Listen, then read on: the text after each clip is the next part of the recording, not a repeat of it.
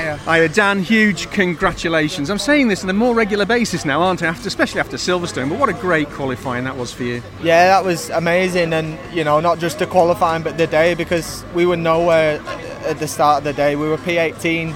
The car was in the garage halfway through both practices. Lack of laps, some big issues, and we really turned it around. We changed a lot to the car.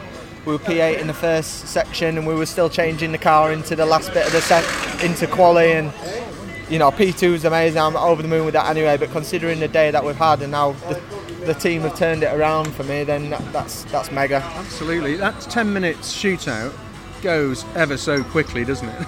Yeah, but I love the shootout. I really do. It's what I'm used to, what I've been used to in Europe. There's always a Q1 and a Q2. So it adds a bit more pressure in just having to do it in a certain amount of laps instead of having 12 goes at it. You've got to do it in a really small amount of time, and I quite like that. So yeah, hopefully it stays around for a while. Found some great pace in the car today. Have a look at the data overnight, and that's going to be hopefully transferable to a really good start and a really good race tomorrow.